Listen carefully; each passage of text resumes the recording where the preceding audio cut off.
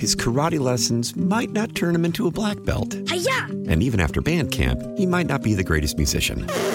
But with the 3% annual percentage yield you can earn on a PenFed premium online savings account, your goal of supporting his dreams... Thanks for everything, Mom and Dad. ...will always be worth it. Apply today at PenFed.org/savings. Federally insured by NCUA. $5 minimum to open account. To receive any advertised product, you must become a member of PenFed. PenFed's got great rates for everyone. The case against Trump. He commanded a mob to march on the Capitol. President's bout with COVID. Symptoms are mild, but I'm doing well. Candidate for governor attacked. Good morning. I'm Steve Kathan with the CBS World News Roundup. New evidence in the Capitol attack investigation portrays then-President Trump as a leader who refused to act for hours as the rampage intensified. His vice president and other lawmakers thrust into danger. And video outtakes from the next day show a president reluctant to accept the reality of a lost election. Congress has certified the results. I don't want to say the election's over. I just want to say Congress has certified the results without saying the election's over, okay? I'm Steve Dorsey in Washington. If we're moving, we need to move now. Copy. Newly released Secret Service radio traffic by the committee reveals just how in danger agents were amidst a mob trying to track down then Vice President Pence. We may lose the ability to leave. Inside the White House, the committee says President Trump was fully aware of the riot unfolding, watching on a TV but ignoring pleas to act. Former Deputy Press Secretary Sarah Matthews. He should have been telling these people to go home and to leave and to condemn the violence that we are seeing. Matthews, along with other staffers, later resigned. We need strong, angry patriots. And although a presidential call log during the violent attack is empty,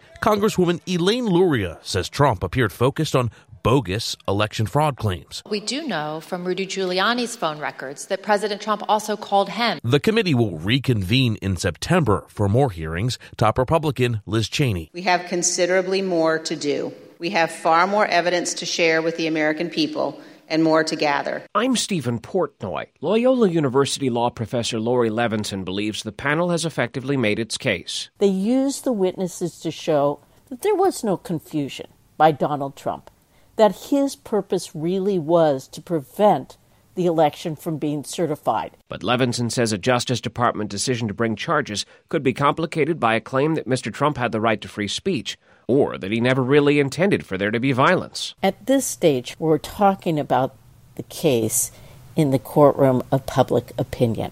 In a Washington courtroom, the defense offered no witnesses in the contempt of Congress trial of former Trump aide Steve Bannon. His lawyers called on the judge to acquit him.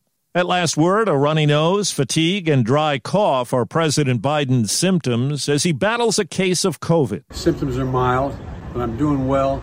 I'm getting a lot of work done. I'm going to continue to get it done.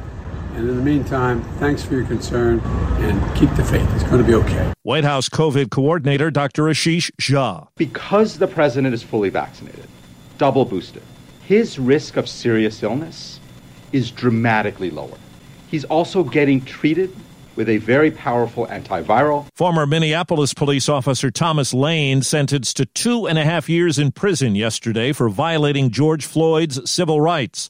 Floyd's brother is not satisfied. I think that it's insulting that he didn't get the maximum amount of time, because if it was me and that was accessory to murder, they would have gave me the maximum amount of time. When the U.S. left Afghanistan, money seized from the country's central bank was to be split between Afghans and 9/11 victims. But as we hear from CBS's Catherine Herridge, others want a piece of the pie. 77-year-old Bob Essington recalls April 18, 1983, as the day terror rained down on the U.S. Embassy in Beirut, Lebanon. It was like a shockwave hit me. The 2,000-pound truck bomb killed 63 and injured more than 100. All of a sudden, the impact. The explosive force compressed Essington's spine. I have a stimulator implanted in my hip with 14 plates on my spine. After the U.S. pulled out of Afghanistan and froze $7 billion in assets from that country's central bank, the Essingtons expected at least some of the money would go to a general compensation fund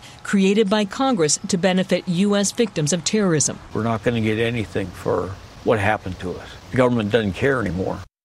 Russia and Ukraine are expected to sign an agreement to resume grain shipments across the Black Sea while the war drags on. CBS's Cammie McCormick. This deal would end a standoff that has threatened food security worldwide. The UN says it will enable Ukraine to export millions of tons of grain that have been stuck due to the war. There will be a control center in Turkey, which helped broker the deal, and ships will be inspected to ensure they're carrying grain and fertilizer and not weapons. Ugly scene at an outdoor political event outside Rochester, New York. A man apparently tried to stab the Republican candidate for governor during a speech. The candidate, Lee Zeldin, says he was able to grab the man's wrist while others, including his running mate, tackled him. He was able to continue his remarks with what he called just a little scrape. The suspect was taken into custody. He was later released. In Rochester last night, 2 police officers were shot. One of them died. Officials say at least one man opened fire on them while they were on duty. This is a tragedy for our community. I'm asking Rochester to pray for these officers and their family. They go out every day and put their lives on the line. The mayor, Malik Evans, says a woman nearby was wounded. A grand jury in Ohio has indicted the 27-year-old man charged with raping and impregnating a 10-year-old girl on 2 felony counts. The child went to Indiana to get an abortion.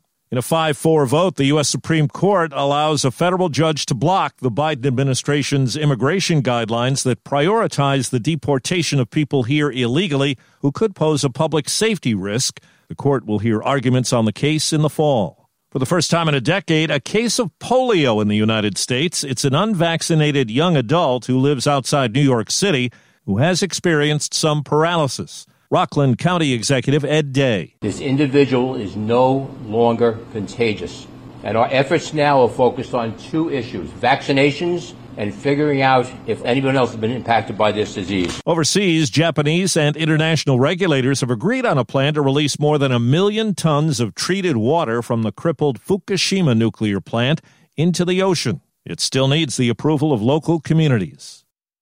A diplomatic post down under is being filled by an American with a big political name. She's the daughter of JFK, and Australia considers her U.S. royalty. Caroline Kennedy has arrived in Australia to become the next U.S. ambassador. She says the Pacific has the attention of the White House. A lot of work to do in the Pacific. I'm excited that the Peace Corps is coming back into the Pacific. These are all things that I want to talk to the government here about and see what we can do together. She was last in Australia 36 years ago. Then on her honeymoon. Scott Mayman for CBS News, Brisbane, Australia. The jackpot for tonight's Mega Millions lottery is $660 million. That's the 9th largest U.S. prize in history. The money has swelled because there's been no winner for the past 3 months. 27 straight drawings with no one getting all 6 numbers right. The odds of winning are 1 in 302 million. The Roundup is produced by Paul Ferry. I'm Steve Kathan, CBS News.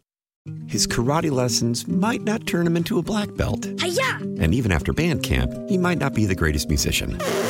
But with the 3% annual percentage yield you can earn on a PenFed premium online savings account, your goal of supporting his dreams... Thanks for everything, Mom and Dad. ...will always be worth it.